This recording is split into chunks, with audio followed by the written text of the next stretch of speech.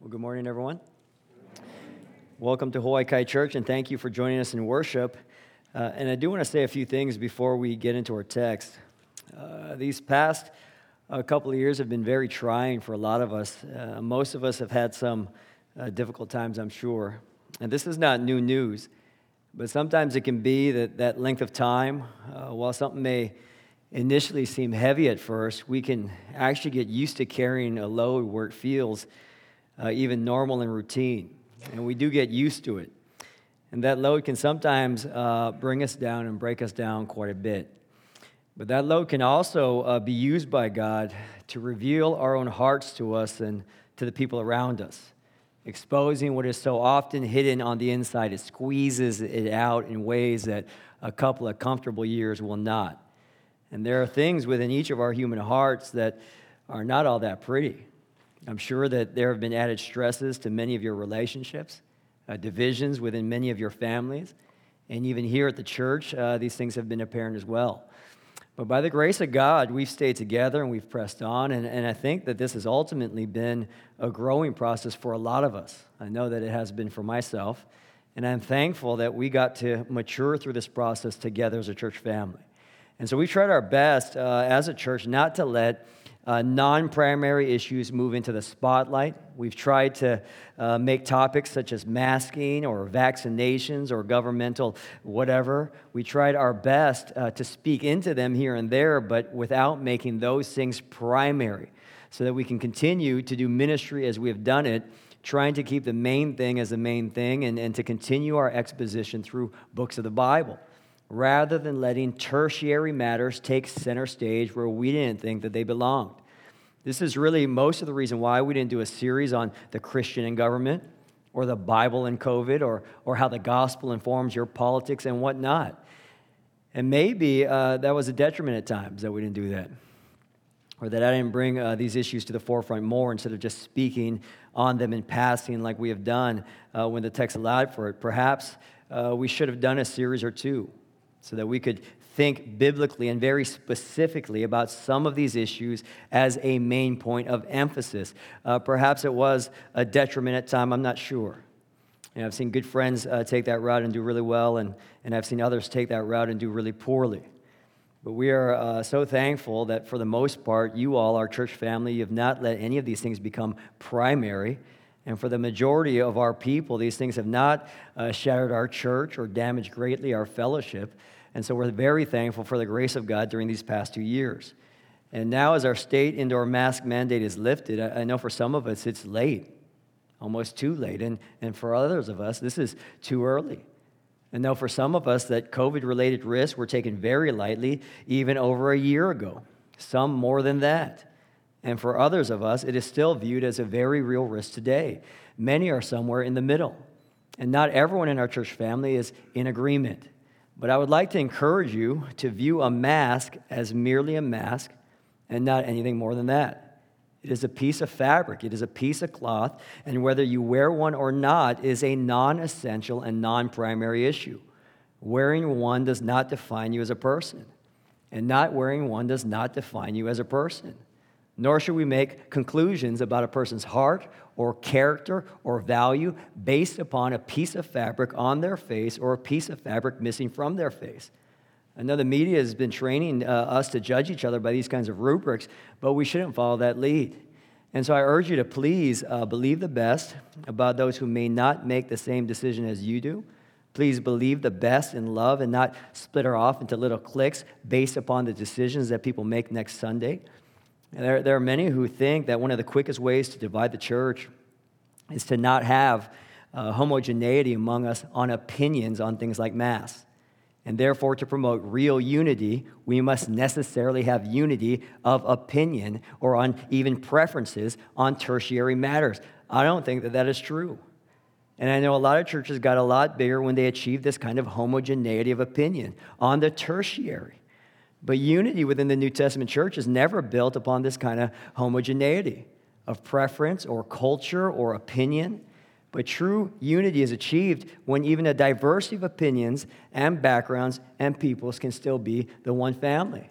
That the dividing wall of hostility in Ephesians chapter 2 between people who were such opposites, like the first century Jewish people and the Gentile people who would never eat at the same table or live in the same neighborhoods, that they could somehow be one, for he, Jesus Christ himself, is our peace. And so I think that true unity is not a uniformity on such issues like COVID viewpoints, but true New Testament unity is of one family, even amongst a variety and differing viewpoints, because what we have in common is so much bigger and stronger than what we have in difference. And so next Sunday, again, while there may be split opinions demonstrated in who decides to wear a mask and who decides not to, please do not give the stink eye or assume character for something as little as a personal preference. It is not a sin to take a mask off, and it is not a sin to put a mask on. But we can do both in a sinful matter. If our minds and our hearts choose to do so, we can make even a non-sin a sin if we do it with that kind of heart and give disproportionate importance to an issue that is not central at all. This issue is not even secondary. And so if you feel an opinion forming because of such a non-primary decision being made, please resist the temptation to do so. And instead, I want to encourage you to love your brother and your sister. Now, I am sure that for so many of us here, this entire little announcement is utterly unnecessary. And I'm confident that for so many of us here, it is. But by way of reminder, let us be prepared to love each other in such a way that honors and glorifies our Lord and Savior, Jesus Christ, and does not separate nor divide the people that he has brought together by his own body and his shed blood. Having said that, would you now please take out your Bible, or Bible underneath the chair in front of you, and turn to the book of Luke. We're in Luke chapter 8 and verse 1 as we continue our study through the book of Luke. Luke chapter 8, verses 1 through 3 is our passage, and that passage can be found on page 864. Page 864, Luke chapter 8 and verse 1.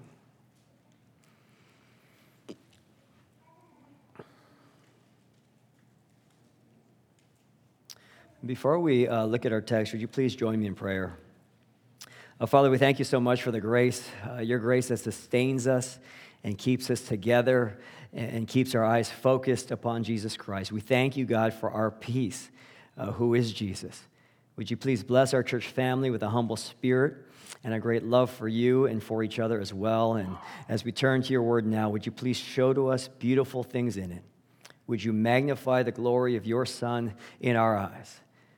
By the Holy Spirit, would you convict our hearts, especially those hearts who may not know you this morning? Would you convict us of the beauty of your Son? It's in his name we pray. Amen.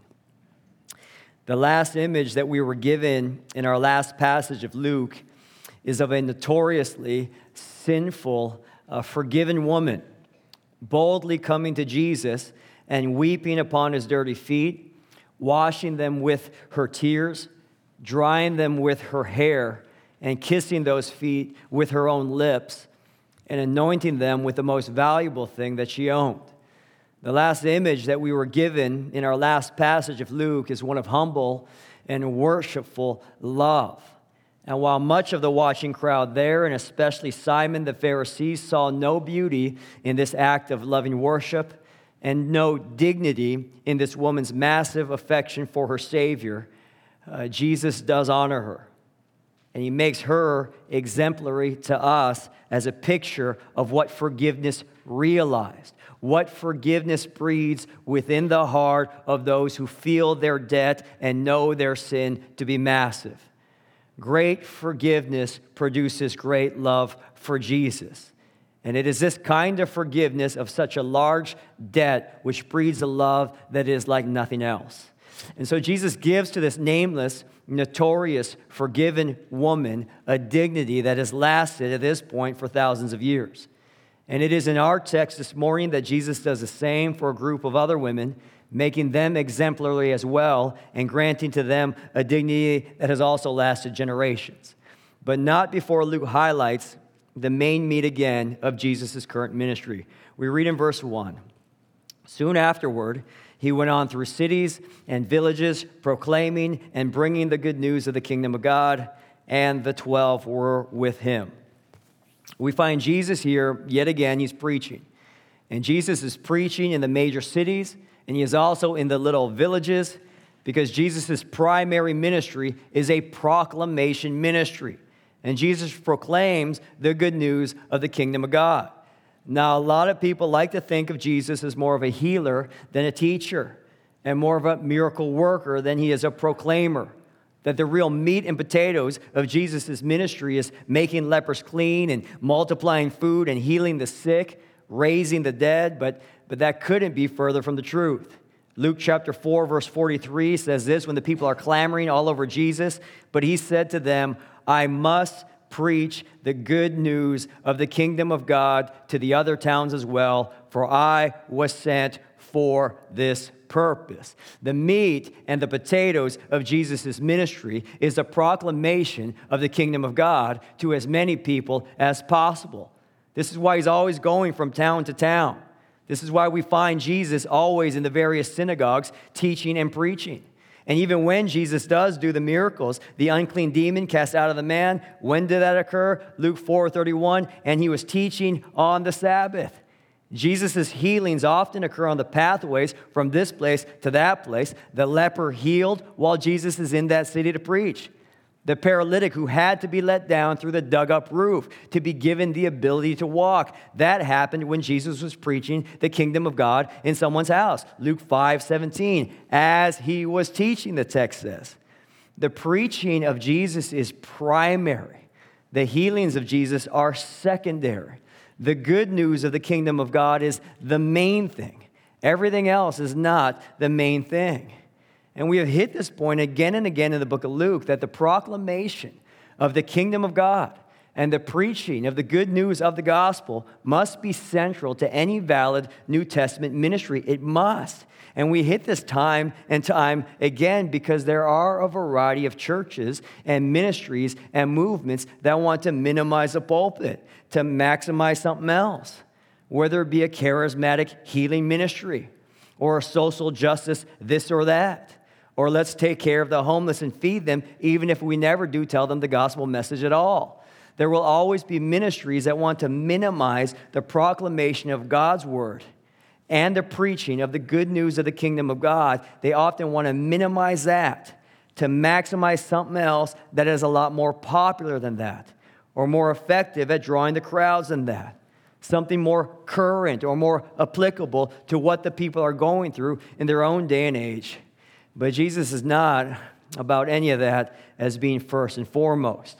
And with the first century people of Israel, what they thought was most applicable, what tickled their fancy, what they daydreamed of, what was their most current and most pressing need, what would be most obvious in our minds, the most obvious way for God to show his power and his love. What the first century people of Israel wanted most was for Rome to be overthrown and the Caesars to be brought down. We're a conquered people. We need a revolution, Jesus. We need a nationalistic Israel, resurrected in Rome's place to be a world power, because the people felt that their greatest need was governmental overthrow, regime change, and therefore the Messiah that we would love most and the Messiah that we would listen to most would be this militant Savior with a lot of power and bring the best Israel that the world has ever seen. But we as people, we don't often have an accurate perception of what it is that we really need most. And if Jesus were playing to the natural affections of these crowds, he could have preached this very message that they all wanted to hear. And that's what I'm going to do. And then flex some more power, walk on some more water, do some more shows, be a little bit less preachy, Jesus, and a little bit more flashy, and then Jesus wouldn't even have to die upon a cross at all, which is a faint echo of the same temptation that Satan had given to Jesus in the wilderness. All the kingdoms of the world, yours, Jesus. Make these stones into bread for your appetite, Jesus. And Jesus could have brought these 12 easily for this kind of internship and had them flex with what the people wanted and not do what God had sent them to do and apostled them to do. But every preacher and teacher and every disciple of Jesus must make a decision, and every believer must make a choice to proclaim the kingdom of God or to proclaim an altogether different kind of kingdom. The people in the first century were consumed with this idea that our main problem is Rome, not sin. The issue is outside of us, not within us. And the greatest deliverance we need is national and with military might, and not forgiveness and a new heart and transformation and eternal life. But again, we as humanity are not the best at assessing our true need.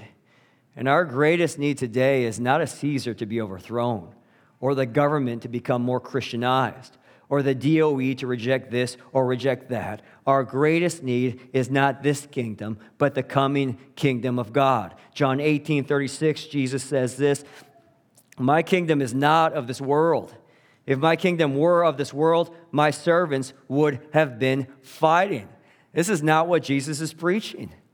This world, which is full of the sick, the lame, the blind, the deaf, the dead, paralyzed, sin-sick, demon-possessed, lepers, boat-breaking storms, natural disasters, famines, wars, greed, dictators. These are all obvious reminders of how much sin has devastated all of creation and infected all of humanity.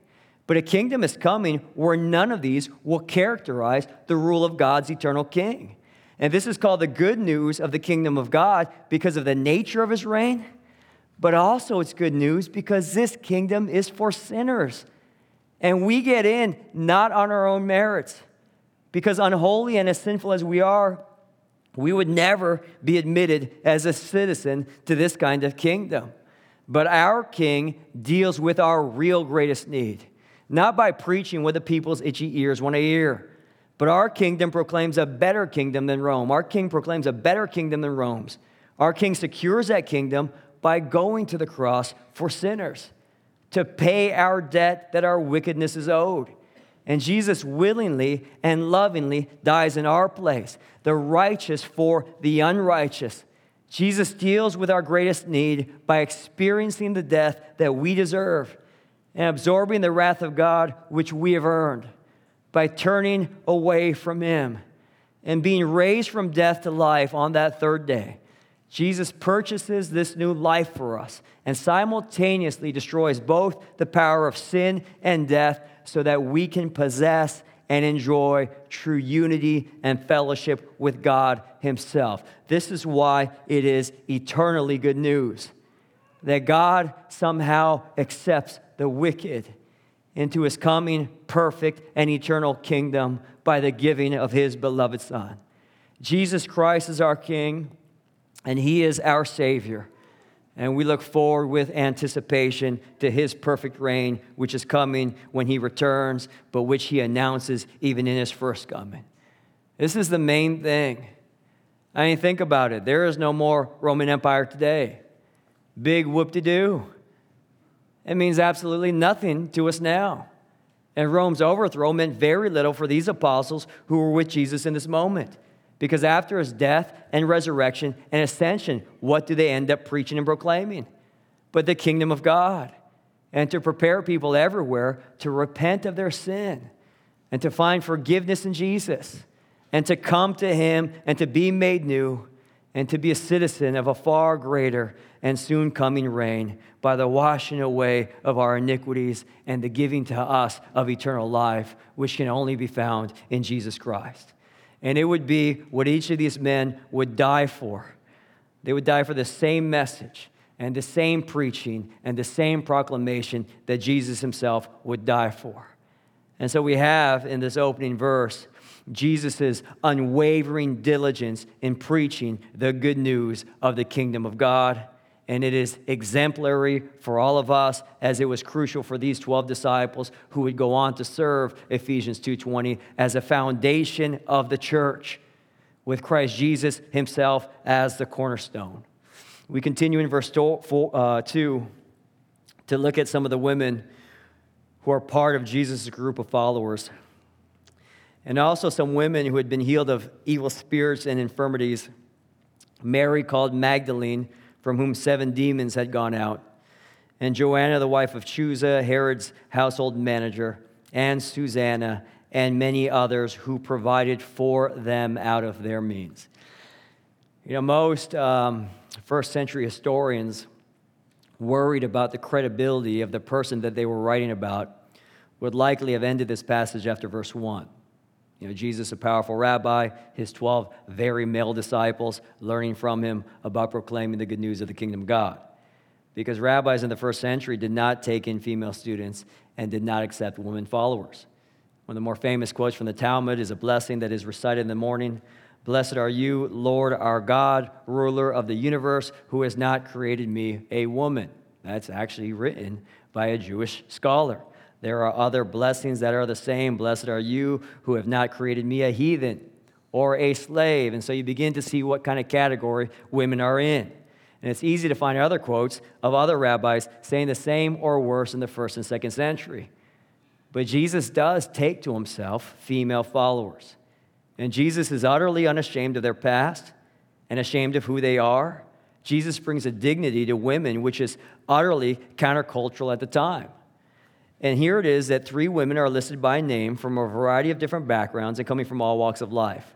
The first, Mary, called Magdalene because she's from Magdala. And what is more grabbing to the eye is that she has had 7 demons cast out of her. Her previous life had been characterized by the demonic, and not just 1 or 2 or even 3, but 7. And you can only imagine the kinds of things that she has gone through that none of us ever have. You can only dream up the depths of evil that this kind of influence would push her into, and the kind of self-harm and suffering her former life had been like, and yet here it is, that as a result of Jesus' ministry, she becomes a noteworthy follower of Jesus Christ. We have after Mary, the wife, Joanna, the wife of Chusa, Herod's household manager. And we don't know specifically what her illnesses, infirmities, or if she had evil spirits within her. But notice where the good news of the kingdom of God has gone. The gospel has gone into another king's household and into Herod Antipas's own court. And this is the same Herod who was called out by John the Baptist for taking his brother's wife as his own. This is the same Herod who will have John the Baptist beheaded. If there is any household where it is tough to be a believer, it is this one right here. And yet we have Joanna, faithful and true and unashamedly a follower of Jesus himself, who takes her husband's paycheck from Herod and contributes it to gospel ministry. By God's sovereign providence, he makes Herod support the Son of God whom he hates. Susanna, we know nothing about. She's not mentioned again in the New Testament, and therefore we don't need to know anything more about her, except that she had also been redeemed and forgiven and freed from her infirmities and given an entirely new life. And she spent the rest of that life following Jesus and ministering to him and to his people. These women, and many like them, were delivered from evil influences and infirmities. Having been freed from these things, they cleave to Jesus. They're not free from these things to go live how they want to live, but they cling to Jesus with all their might. Is it any wonder that these women love Jesus and desire to follow him? And there's something about these 3 women that God wants to commemorate through Luke as being noteworthy for how much their lives were changed by Jesus, how much they followed him, and how much they supported and contributed to his ministry in all ways, and especially financially. And not only this, but the book of Luke and other gospel accounts as well, God honors their faithfulness. I read this quote in Philip Ryken's commentary about women being some of the first and most devoted disciples of Jesus. And he quotes a guy named Bergen who writes this: "No woman is mentioned as speaking against our Lord in his life." Some of the male disciples spoke against Jesus. On the contrary, he was anointed by a woman for his burial. Women were the last at his grave and the first at his resurrection. To a woman he first appeared when he rose again. Woman ministered to his wants. Women bewailed and lamented him. And above all, by a woman he was born. Sisters, I want you to be encouraged by the very strong female faith and heartfelt love for Jesus within the pages of God's Word, and especially in the gospel accounts, where only the women were really at the cross. Everyone else fled. The women were the first to the grave. Women were the initial witnesses of the resurrection. And while so many of the dudes were hiding and crying and betraying, I want to encourage you that God looks upon your faith and does take notice of it, and he is greatly honored by it. Some of you guys are in households that are like Herod's. Some of you guys have backgrounds that are like Mary's. That does not define who you are. What defines who you are is whose you are and who you follow and who you cling to. And Jesus does take notice of it. And so we have these women whose lives were changed, and they are active contributors to the proclamation of the good news of the kingdom of God. These women supported the ministry through all sorts of ways, but especially noted here is their financial support out of their own means. Jesus' traveling ministry, as he went to these cities and these villages and this and this and there, would only be accomplished because many others were paying the bills. And the people whose lives had been transformed by the Son of God, the people whose lives have been changed by the gospel, they will give their hours and they will give their money to the proclamation of that same Son of God. This is a principle for us. And make no mistake, what we love, we spend towards always. And brothers and sisters, we know how much we truly love the cause of Christ and truly believe in this great commission by how much it is that we spend towards it, by what we give to his church and what we give to the proclamation of the kingdom of God. And one of the quickest ways we know we really appreciate the ministry of Jesus is by investing into the preaching of Jesus. And sometimes it can be very mundane and not exciting, like feeding 12 disciples and Jesus himself. Sometimes it's just paying to keep the lights on. Other times it can be more dramatic, like you read in your announcements, we're sending money to a local church in Ukraine so they can evacuate and house and feed people fleeing war zones, have a safe place to sleep. But more than that by bringing in these people, that they would hear about the kingdom of God, which can never be shaken and is secured by King Jesus himself. Sometimes it is we give to the exciting. Sometimes it is we give to the mundane. But what it is we give is an indicator of how much our hearts really value Jesus. And passages like this leave us to reflect upon the question, how much do you value the Christ who has saved you from evil and infirmity? How much have you given of yourself to him and to his church and to his cause? In the first century church, and Jesus' own preaching of the good news of the kingdom of God would have never moved forward without the ministry of women like these ones in this text. But church family, I also want you to notice that these women are not the primary preachers. And while Jesus is very countercultural in the first century by having women followers and empowering them and giving them a dignity, and Jesus is now countercultural today as well, as Jesus still differentiates the roles of men and the roles of women. Jesus doesn't say a man can be a woman, or a woman can be a man, or a man should fill the woman's role, or a woman should fill a man's role within the church or within the family. And so women are not the primary preachers.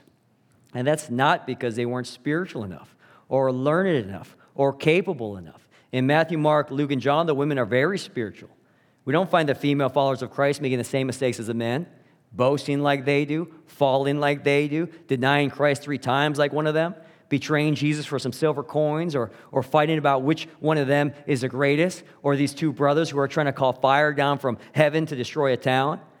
The men who did become very faithful and loyal preachers and martyrs even, they were spiritually strong when all is said and done, but their deficiencies are highlighted more than the women's.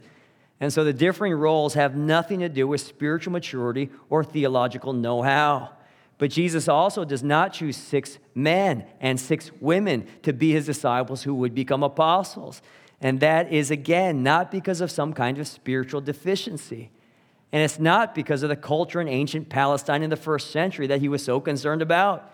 Jesus was never concerned about appeasing the culture. Otherwise, he wouldn't have had female followers at all. But the Son of God is consistent in differentiating the roles of men from the roles of women. And this is the sole reason why we do not have women elders or women preachers. Not because we do not think that women can be as theologically advanced or as sharp or learned or as clear of communicators, but purely because the New Testament gives to us a differentiation of the roles of a man and a woman in the church and the roles of a man and a woman in the family.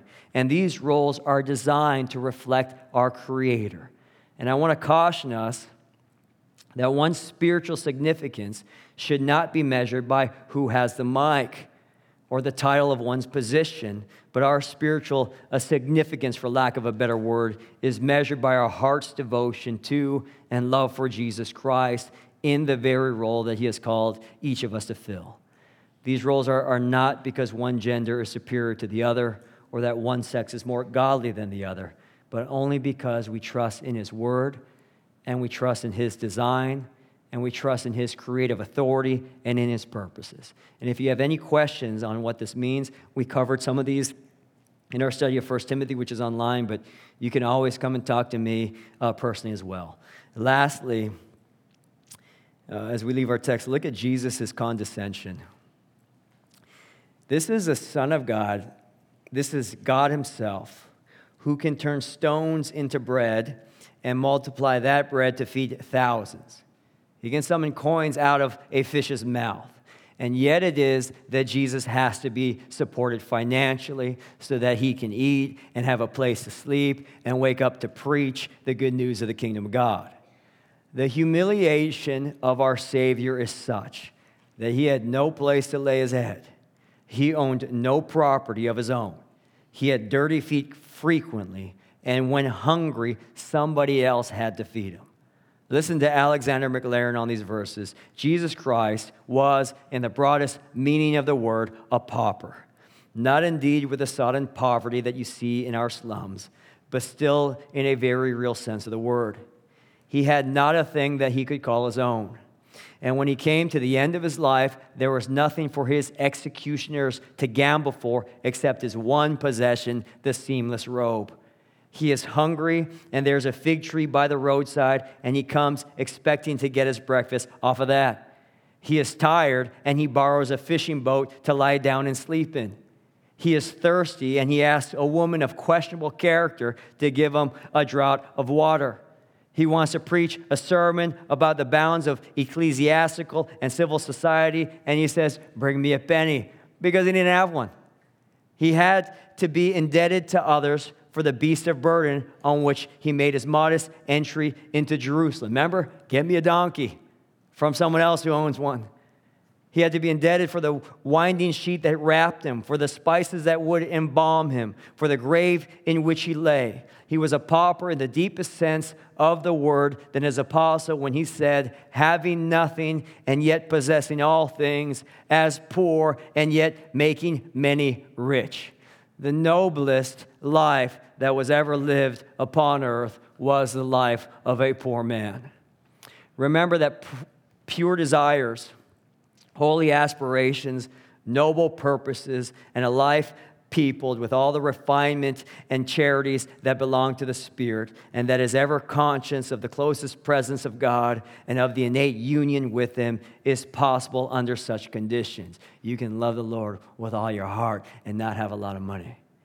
And so remember that the pauper Christ is, at least He is the perfect man. Let me suggest to you to look at the love here that stoops to be served. You know, we have no record of Jesus ever using His power to supply His own wants and desires, but allowing Himself to be served by other people. And so remember, when you think about the salvation you have, His utter condescension and humiliation of the life on this earth. But also remember with that, the opportunity that He does give to His followers to serve Jesus Christ. You know, Jesus He loved not to serve Himself, but He allowed Himself to be served by the people that He loved because Jesus knew that they loved it too. It delighted Him, and He was sure that it delighted them as well, not because He really needed it, but because it gave His people joy to serve and worship Him in this way. It's like when the boys at my house give me little gifts, which are really being funded by the money I gave to them. And they make these cards with the paper I bought for them and using the pens I got delivered from Amazon to them. But that does not take anything away from my joy. It is my joy to see their joy in giving a gift to me because they love me even when I am the source of it. Jesus can proclaim the gospel all by Himself from the heavens. He can send at any time a chorus of angels to declare the good news, but there is a different joy when his messengers are the ones whose lives have been changed most by his message. And when his ministry is fueled by those who appreciate him most. It is a kind of worship we want to give to Jesus, and he wants to receive from us to make joy complete. Would you please pray with me? Father, we thank you so much for Jesus Christ. Even the poverty that he endured, we can scarcely understand it because we can scarcely understand his place previous to it. Father, thank you for the love that stoops down this low. Thank you for the grace in Jesus Christ. Thank you for his steadfast perseverance in preaching the gospel and in proclaiming the kingdom, even when we don't always want to hear about it. Thank you for addressing the need that we are blind to, even when we're asking for other needs. And I pray, God, that you would, by your grace and by your mercy, and in an act of the power of the Holy Spirit, change our hearts more and more and lift our eyes more and more to see Jesus Christ for who he really is. And help us to love him with all our minds, all our hearts, with all our might, with all our soul. Help us to love him, God, more and more. And I pray that we would give of ourselves to him and understand the joy that comes from doing so. We ask these things in Jesus' name we pray. Amen.